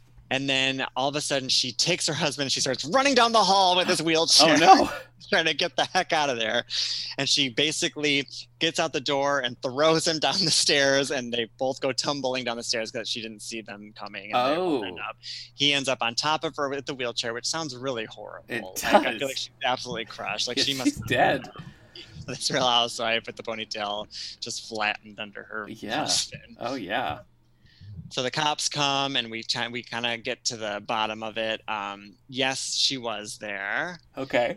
because she knew that Chef Lejeune was going to be there and be setting up, and her husband knew that she was going to be trying to find the chef. For some reason he wanted to confront the chef at Stevie's house Okay. before the decorations before the party. You have to. When they knew that Stevie wasn't going to be there. Yeah. So they're both there trying to get the chef. And basically he was going to confront him and be like, you need to stop sleeping with my wife. And he starts strangling him. And while he's strangling him, he dies. But it wasn't because he was strangling him. Okay. It was because he was poisoned. Poisoned.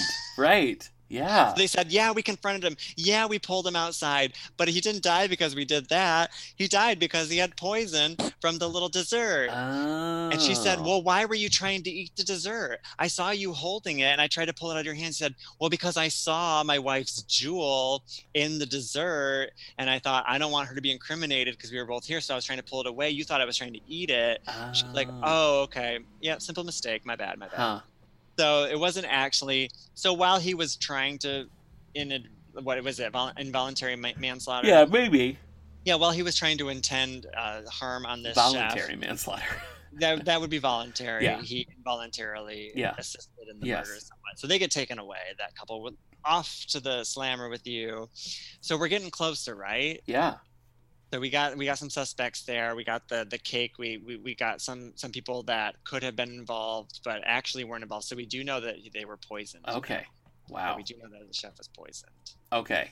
Well, back at Donut Delights, we've just found the burned gloves. And now they're thinking, you know what? We need to really go over that security footage because something is not right here. Something's not messing with the stories. So Heather goes through and she sees a glint in Kenny's hand and realizes that Kenny... Heart-shaped diamond. Nope, your guess was wrong. Kenny has a key in his hand. It's the key that was found on Victor's body. And Heather is just like, the brothers did it together. Kenny's holding the key to the back door. They planted it on Victor. After they killed him, boom, the end. That's the case. All right. And I went back and reread this section more than once because I was like, well, what's the case? That he was holding a key? Like, how does that... Maybe he wasn't holding a key. Maybe it was a dime. You know what I mean? And, like, even if he was holding a key, how do you know it's the right key? And even if it was the right key, how does that mean that they killed him? Doesn't tell us anything. But that's just it.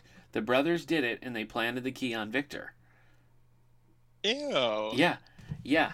Apparently, they got tired of him pitting them against each other. Yeah, that's it. They were just like, you know what? Screw this guy, and so they kill him, and they do this whole thing. So what was the burn on the hands? The burn on like the mother's hand and the brother's hand were just red herrings because the gloves were used, or maybe it was like the gloves had a burn on them too. The gloves had a burn, yeah. So their hands wouldn't have gotten burned because the gloves. It's a whole thing. It's a whole thing, and it doesn't really amount to much. But everybody is pretty much just like, "Yep, that's what happened." Yep. That. So they said we got to wrap this up. So I've got a little bit more of the aftermath here. So take us home. An epilogue. Yeah, a little bit. Okay, so now things are heating up. So we figured out that the chef was poisoned. So she gets back. She goes back to the house and she's fired up. She's like, "That's it. We need to wrap this up." Yeah. So she gets to her house and she starts calling. All right, let me look at the name again. Adam Westfield. Adam Westfield, the warlock who stole my powers. Show yourself now. Okay. I know you're involved. So all these suspects we met, she's like, no. Yeah, it was pass, swipe left, swipe left. It's the warlock that was the one that killed the woman in the prior book, the one that killed the woman in the prior book. It's the same guy. Like, it's him again. Oh, always him. Never not Adam Westfield. Wow. She's like trying to summon him, and all of a sudden, who shows up through the door? Edmund, the bakery delivery boy. Right. And he has kind of like a dead look in his eyes. Okay. And she comes up and he's holding a knife and he's approaching her. And she said, "Oh, Adam Westfield, So basically, Adam Westfield has taken the human form of Edmund and has possessed him and is walking Oh. around the world as Edmund. And so basically, what happens is he pulls her into the kitchen where Belfry is hanging from a little noose from the ceiling, and she sees her love up there, Oh and she no. sees Edmund here. So basically, they just get in this huge fight, and they just start beating the absolute ever-loving crap Oh my out of each gosh. other. It Okay. becomes the most descriptive part of this whole book is this knockdown, drag out fight that this woman has with this young man who's possessed by, and I'm talking like this author must have been taking some sort of martial arts class at the time, because she's getting into real detail. The ghosts are like basically saying like, do this to him, do that to him, roll Wow. down here, punch his Wow. face here. And they just get into this big huge brawl, and he like picks her hair up and like slams her head against the floor a few times, and they're just like they're going back and forth. So she gets him off, and she gets the knife. She's about to stab, and then one of the ghosts is like, remember, it's Edmund. And she said, oh yeah, humans don't really like getting killed when they're possessed. So she has a moment where she lets go, and then he takes over again, and he's strangling her. She's like losing consciousness, and he grabs the necklace that's around her throat and rips it off, and all of a sudden thunder happens in the room, and lightning crashes in the room, and then lightning strikes him, and the body flies off of her, and she knows, oh, Adam's gone. And they're like, how did that happen? The ghosts say, how did that happen? And she said, oh, the necklace that I was wearing must have been a magic spell from my dad. So when he rips it off, the magic from my dad, because I forgot my dad gave me this necklace as like a protective power. So that must have been what saved me. Oh, so it doesn't. It wasn't her magic. It was not her magic. It was a necklace that had never been mentioned prior in this book. Just all of a sudden, in that moment when Adam Westfield / Edmund grabbed it and pulled it off of her, did we learn that necklace had enchanting powers. Okay. So the warlock's gone for now, she says. Yes. Because she knows he'll be back. He's got to come back in the next book and kill the next person. Right. So we get Belfry out, and Belfry is a character, man. Like Belfry's saying like, hey, what's up, dudes? So Belfry has this voice that I never even imagined. I'm thinking Eddie Murphy from Shrek. Oh. That's the third Shrek reference. Wow, I mean, he's just a character. Like he's like Donkey. He's like, just really shooting the crap with everybody and just really casual and having the best time. He's like the life of the party. Everyone. I like how you're censoring your language for the pod. Well, this is a Christmas podcast. It's for Christmas. So. It's for Christmas. Did you hear I said your 3 references was a turkey? You're from a bowling dynasty. I thought. Wha-bam, wha-bam, wha-bam. Yeah. Are you strike, a good bowler? Are you a good bowler? I am good. Yeah, I'm good enough. Who's the best? Bo's family owns a bowling alley, everyone. Who is the best bowler in your family? Who do you think? Your dad? Joe. Oh, Joe. Sorry, you're right. Yeah. No, I mean, my dad is. All my parents are fierce. I am the black sheep in the sense I'm the only one who has not had a perfect game. I've not had a 300 score. I know I'm a little bit of a disappointment. But guess what I am starting to do, Nick? What? I am subbing on my parents' bowling team. Really? So about every other Saturday, I'll pop on as a guest star. Wow. I'm doing pretty good, too. Wow. I always get my average. I always say my average is whatever I get that day. This phrase is overused, but in this case, it's the only thing appropriate. You're living the dream, my friend. I'm leaning into this small town Michigan life. I think you should. I absolutely think you should. At this point, you just gotta you can't beat them, bowl with them. Yeah, so, that's a good. I've had a lot of fun bowling with my family. It's been, I mean, might as well, it's part of the legacy. Yeah, I think so. Okay. Oh boy. So what have I told you now? So the brothers did it. I guess I thought that it was gonna. I don't know what I thought. I thought there was going to be some deeper motivation or something, but it really was kind of basic. So Heather's like, yes, I cracked this case, even though the FBI tried to stop me from getting the credit on this. So they rush to the Hardbody residence. FBI's already there. They're ahead of them. The analyst who was there when they found the information on the tape reported it to the FBI because it was the FBI's case. He always felt like he had to. Right. Although not really, because the FBI were there investigating Jennifer for the dark web, so not really was it their jurisdiction, but that whole dark web subplot, yeah I'm obsessed. And you're generous to call it a subplot. It was referenced twice. So they get there and the boys are being arrested, and Agent Orchard is like, yeah, we were really here to arrest Jennifer for Bitcoin. But we figured while we were here, we might as well arrest Bitcoin the boys mishandling. since they're murderers. And so the whole family gets arrested. And that's sweet. Yeah, Dad's dead, obviously, because the boys murdered him. But the rest, I hope I'm right about that, because it really feels like with Jennifer's burn, that they should have been that Jennifer and Kenny were each holding one glove, but that's not what happens. I read it twice. I don't know. Did Jennifer get burned from the dark web? Could be. Those Bitcoins can get hot. Yeah, that's true. All the server space it takes for NFTs and digital currency, for sure. So those softy hard bodies, their lives are ruined. They're ruined. They're over. Ruined. You know who's... That's really awful. It is. So basically the awful father ruined their life. They decided we can't put up he does not want me to be my true authentic self, be the artist that I'm meant to be. So I'm going to kill him and then my life is just going to be ruined. But was he that bad? I don't know. Right. Because the PI turned up no dirt on him. He seemed like a guy who just wanted the best for his children. I don't know. He's dead now. I think there's stuff we don't know. I think there is stuff in the Hardbody family that we don't. You're probably really right. You're know probably about. right. Well, remember that it's Christmas. And so on Christmas morning, Ryan and Heather, who's our protagonist, they have a daughter named Lily, who I believe was mentioned prior to this, but I could be wrong. Anyway, super excited. Opens up her presents Christmas morning. She got a 4-pack of DVDs with all the Jurassic Park movies, and they are very specific that it does include Jurassic World as well. What? It does include Jurassic World as well. When was this book written? Oh, what a question. About the time Jurassic World came out, I would Yeah, I was going to say.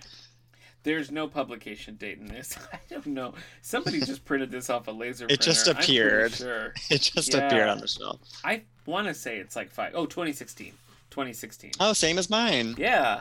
There you go. It was a good year for bad books. Well, that's not all, because they're like, Heather, we've got a present for you as well. Go look out the window.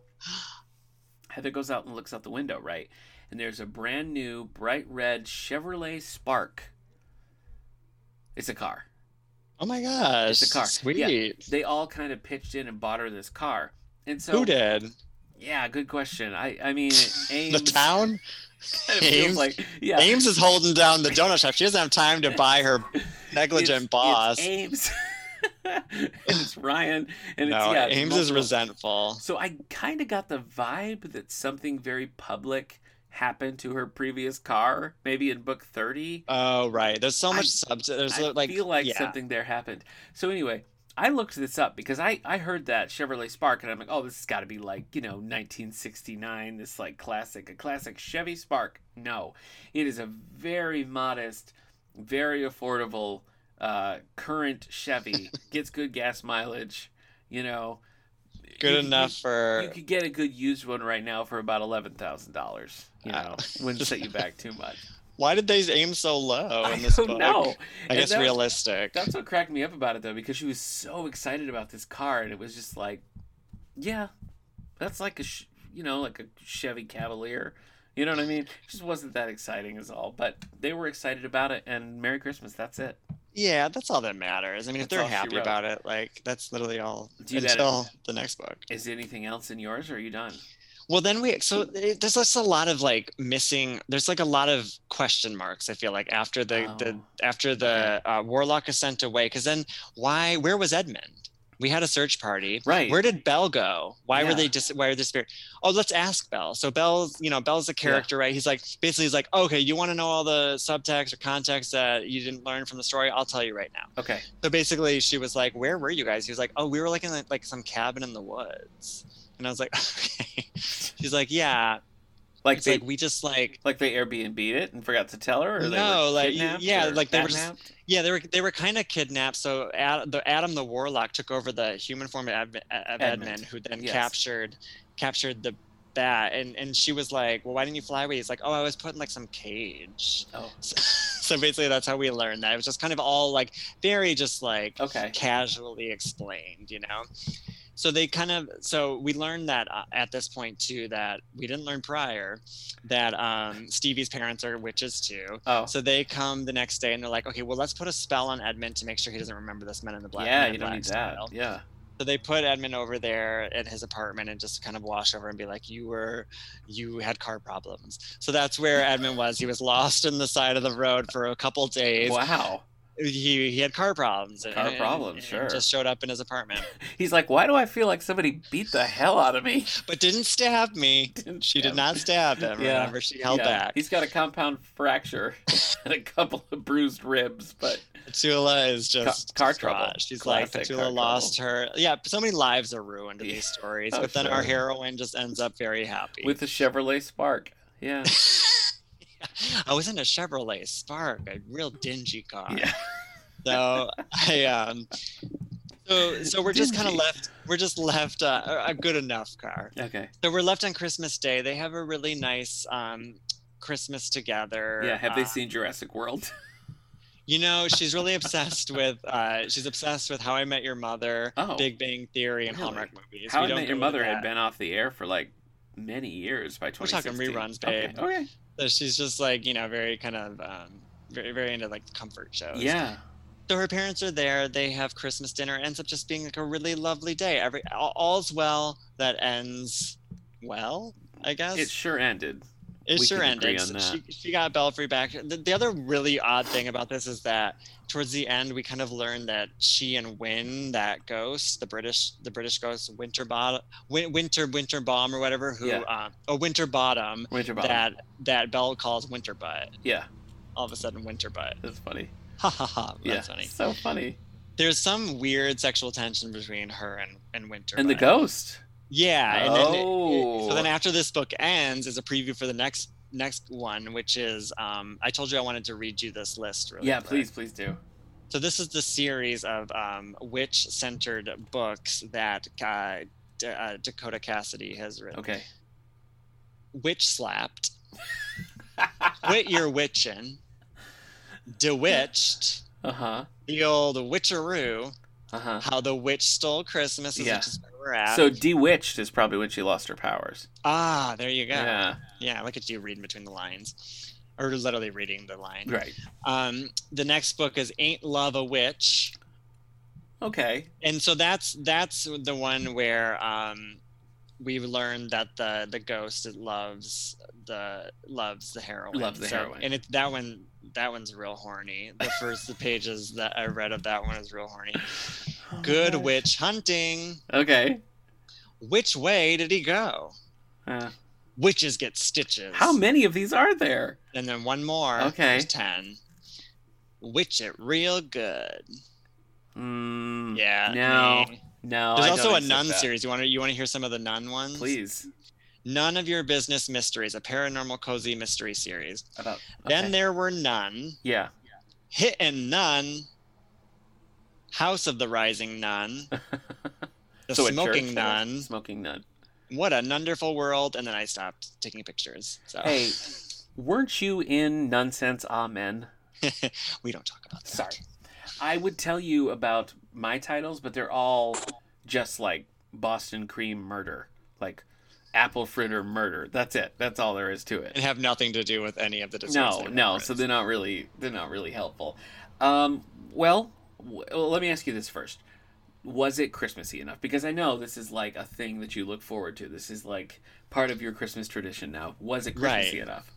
I have to say, no offense to West Coasters, anything that takes place in like rainy Seattle already has me kind of questioning the Christmas tone and vibe. Sure. Yeah. So that was one strike. The beginning of the book started really Christmassy with the Christmas decoration, the competition, but the competition ended very quickly, and it didn't really get Christmassy again for me after that. So not super Christmassy. No, that's a criticism of mine as well, because I think you could have replaced it with just about anything. Like they would be like the holiday donuts, or like Christmas is coming. They could have been saying anything. They could have been saying like the Arbor Day donuts. Like nothing about it. Arbor really Day. tied it. I love Arbor Day. Really tied it to Christmas or donuts. Honestly, the fact that we don't have any, not even one. I feel like you could just have a recipe for a basic donut and then be like, here's how you top it. Done. You can use the same thing 60 times if you want. when they construct books like that, what sort of menu Yeah. items do they build it into the story? Does it just stop and it's like, okay, here's the recipe, or is it at the end of the book? Like, how do they? Sometimes they are. I want to say like Joanne Fluke is one that usually puts one right in there, like it's within the pages of the story. Mine last year, Apple Cider Slang, was after the fact. It was like you turn the page and it was like Granny's hot vanilla cider or whatever. It's usually like that, but it doesn't get into the donut aspect of it, and I feel like that's one of the things that cozy mysteries are typically known for. Like if it's in a bookshop or a snow globe shop, they really like give you that world, like this is a Right. day in the life of working at a snow globe shop. This just I feel didn't do that. bad. I feel like you have not been satiated yet. We've been searching for 6 years for your cozy donut, and we haven't found But it. here's the thing. This was maybe my favorite book that I read. What? Twist. Because like I got to the end of it and I was like, well, that was really basic, like that wasn't really a ton. I mean, the motivation was just like right there. It was like they resent their dad, so they killed him. That's it. Like there's nothing deeper.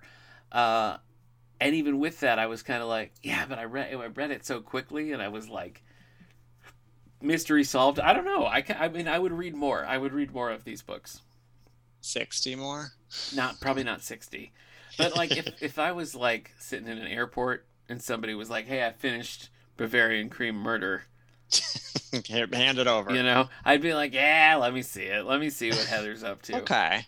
All right. A So little sweet. I wouldn't say like this is a Christmassy read that you have to read, but it's like if you want a cozy mystery that you can pound through that is well written enough that you don't get hung up on like stupid things, Right. then I say yeah, give Susan Gillard's Donut World a roll, A donut roll. a log roll. Yeah, yeah. What about you? Would I So not Christmassy recommend enough, it? not Christmassy enough, but did you enjoy it? I enjoyed last year's book more, and the reason being because there was more mystery. Yeah, It was more leading towards like a whodunit. This one obviously has a trope if it's always going to be Adam Westfield. He's yeah, a character, so right. we just kind of know where it's heading. I Yeah, didn't know because I hadn't read the prior books, but then once we reached the housewife and her wheelchair-ridden husband, I was like, that's it? And we yeah, still had 20 pages left. I thought there's no way this is the final resolution. yeah. So after we realized they weren't really the ones and she came into her house and said, Adam Westfield, I was Yeah. like, okay, so it's going to be the This ghost. is the thing. The thing that took a twist was just the smackdown that she had with this man. Like the fact that talk about sexual tension Yeah. between her and Adam Westfield slash Oh, Edmund sure. slash Enzo. Yeah. I was like, that was fascinating. So it really picks up, like, this writer really gets into that kind of mystical warlock world. So Okay. she started to come alive at the end. Okay. Still, I don't think I would read more of this series personally. The thing I feel bad about saying that is after the little tag for her Yeah. next book, she kind of like mentions like, please rate and review this and write really good things. I love hearing from you. Like she's really like campaigning to get good reviews. So I don't want to trash her book. Yeah. It's just not my style of thing. I Okay. think if you're looking for a series with like a witchy theme, I think this could be really fun. Okay. And they're not all Christmassy. This is just a Christmas No, entry. this was the Got one it. Christmas The one one. Christmas one. Okay. Yeah. All right. We've done better. We've done worse. I still remember that one I did. It was like the nine lives of Christmas. And that one, Muddy May Brown, or no, that was Sneaky that was Pie Brown? another. That was Santa Claude. That was Santa Claude by Eartha Oh. Kitt. No. Um, 9 Lives of Christmas was the one where the cat kept dying in these horrible, grotesque ways. And would be like, I got a few more lives left. And then it would sort of go between like, oh, what a cute little warm-hearted, Hallmarky kind of story. And then the two characters were so hot for each other that it was just like I totally remember so that. weird. And so that one I feel like I remember the most. But this that was was the one that one was fun. That one was fun to talk about. I remember it was. that one. This one, yeah, this was hard to talk about. Like when I finished it, I was like, what the heck are we going to say? Because it's like, But you blink loved and you miss reading it. I know. That's I interesting. wouldn't say I loved reading it. It was just, it was a fun You're gonna ride. read it again once we stop recording. I've already have a bath drawn. I'm just going to slide right in, read it. It'll take No, me I can- 15 minutes. So, We can't end this podcast without me hearing you say the name of that cat and the person who wrote it. I just am obsessed with the name. oh, Say it sure. again. It's Rita Mae Brown and Sneaky Pie Brown. And the book was Santa Claude. Somehow, Sneaky Pie Brown has really snuck its way into my life, because I was at the local bookshop in Marshall. I would give it a shout out. I can't remember the name of it, but it's the one on Main Street. And I saw Sneaky Pie Brown. I saw like that author. She's everywhere. As far as feline authors, Sneaky Pie Brown is maybe the most prolific. Oh, so interesting. Yeah, for sure. If I weren't so allergic, I would look into that. I wish you would. I'd love to hear what happened more, because that one was pretty intense. Santa Claus. That was the one where like rode a horse, right? Yes, and the thing about that one was that the animals were like communicating with each other and actually like organizing. Like they rescued somebody from a burning building at one point. That was really like these animals were part of the story. Like they had dialogue. So that was there's certain elements from our time with this podcast that always stick in my mind. The animals talking. Yeah. The really horny couple from the other one. 9 Lives. Yeah. And then the one where the guy hit the woman and the old lady, and she flew across the farm. Like the way you described it. So shocking. Yeah. That was the cider one. Yeah. Yeah. And the apple press, now that you mentioned that, I had forgotten, but now I'll never forget that. Yep. All this elder abuse. This is a lot of it. There's a lot terrible. of it going on. That one was funny too last year's, because they made such a big deal about how one of the characters just had a lot of work done, and there was so much shade thrown at this character, and she ended up in the apple press. Yeah, that's it. I totally forgot. So what a waste. Yeah. I won't get over the one that I can't remember, but the one with the ghosts and how there was like the one you read, how there was like she had to make this special pie, and a really impossible like descriptive moment of her trying to like hook up this pulley system over the sleeping bear. Right, because there was like bears living in the basement. Yes. Insane. Well, listen, if you follow the podcast on our SoundCloud page, there is a special playlist that is just all of the Christmas episodes together. So if you want to relive all of these magic moments with Bo and I and the Erics and the first couple as well, they're there anytime. Oh, I can't wait. Yeah. Let me ask you this. Predictions for next year. Are you going to stick with a supernatural theme? Are you going to lead more romancy? You want hard mystery? What are you thinking? Well, I remember before we talked about doing this again, I said, maybe let's do it more legit. Let's like actually read something that could be like, lauded, and not saying that this isn't a legit book, but you know what I mean. Yeah. A little bit more like a higher on the bestsellers. But I don't know. I'm also going to leave kind of next year as a no expectations, and just, again, take it as it is. Yeah. Live in the moment and just like let it come to me. Yeah. This witch spoke to me in my dreams. Okay.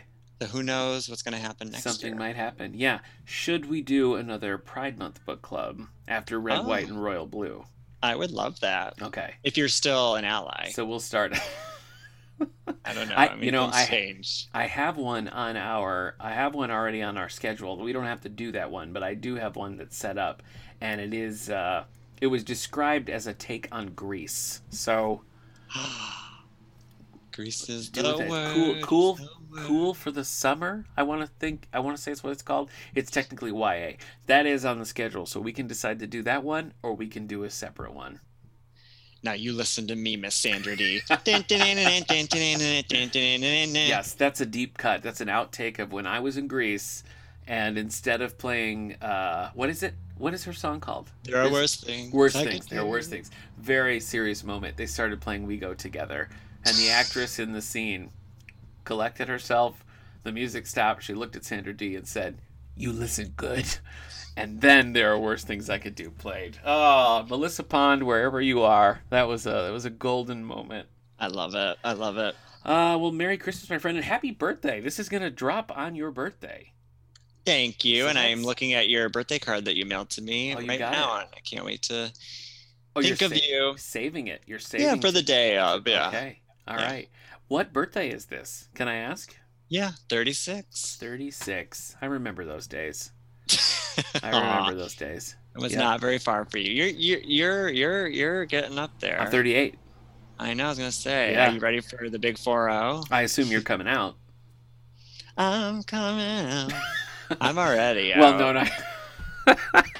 Spoiler No, I mean, you're alert. going to get in the car, come out, For the big hang 4-0. out. Yeah, you have to. You have to. Heck yeah. Yeah, now it's Heck on. yeah. Now it's on audio, so, I'll take you all the way to the Highlight Drive-In if you come out here. Okay. And you did. You came to see me. Well, you didn't come to see me. Yeah, but that's true. You did come to Marshall not too long ago. That's true. And though I had ulterior motives, I did change when I was coming to see you.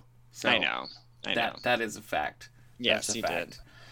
All right. Well, are you going to do anything else Christmassy? Do you have you said White Christmas? You got that locked in. Any other big Christmas plans? Nothing. It's just a weird time of year because it's my birthday on Monday, so I have to I get a lot of the here. This is for your birthday and Christmas. My birthday's 10 days after Christmas, so I also get those.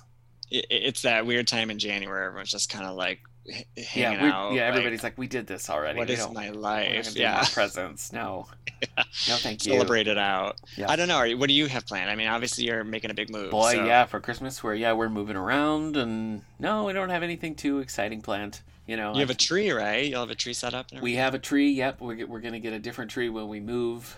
So lots of exciting holiday things coming your way. Yeah, I'm so excited. I'm so excited for like kind of new beginnings. I know.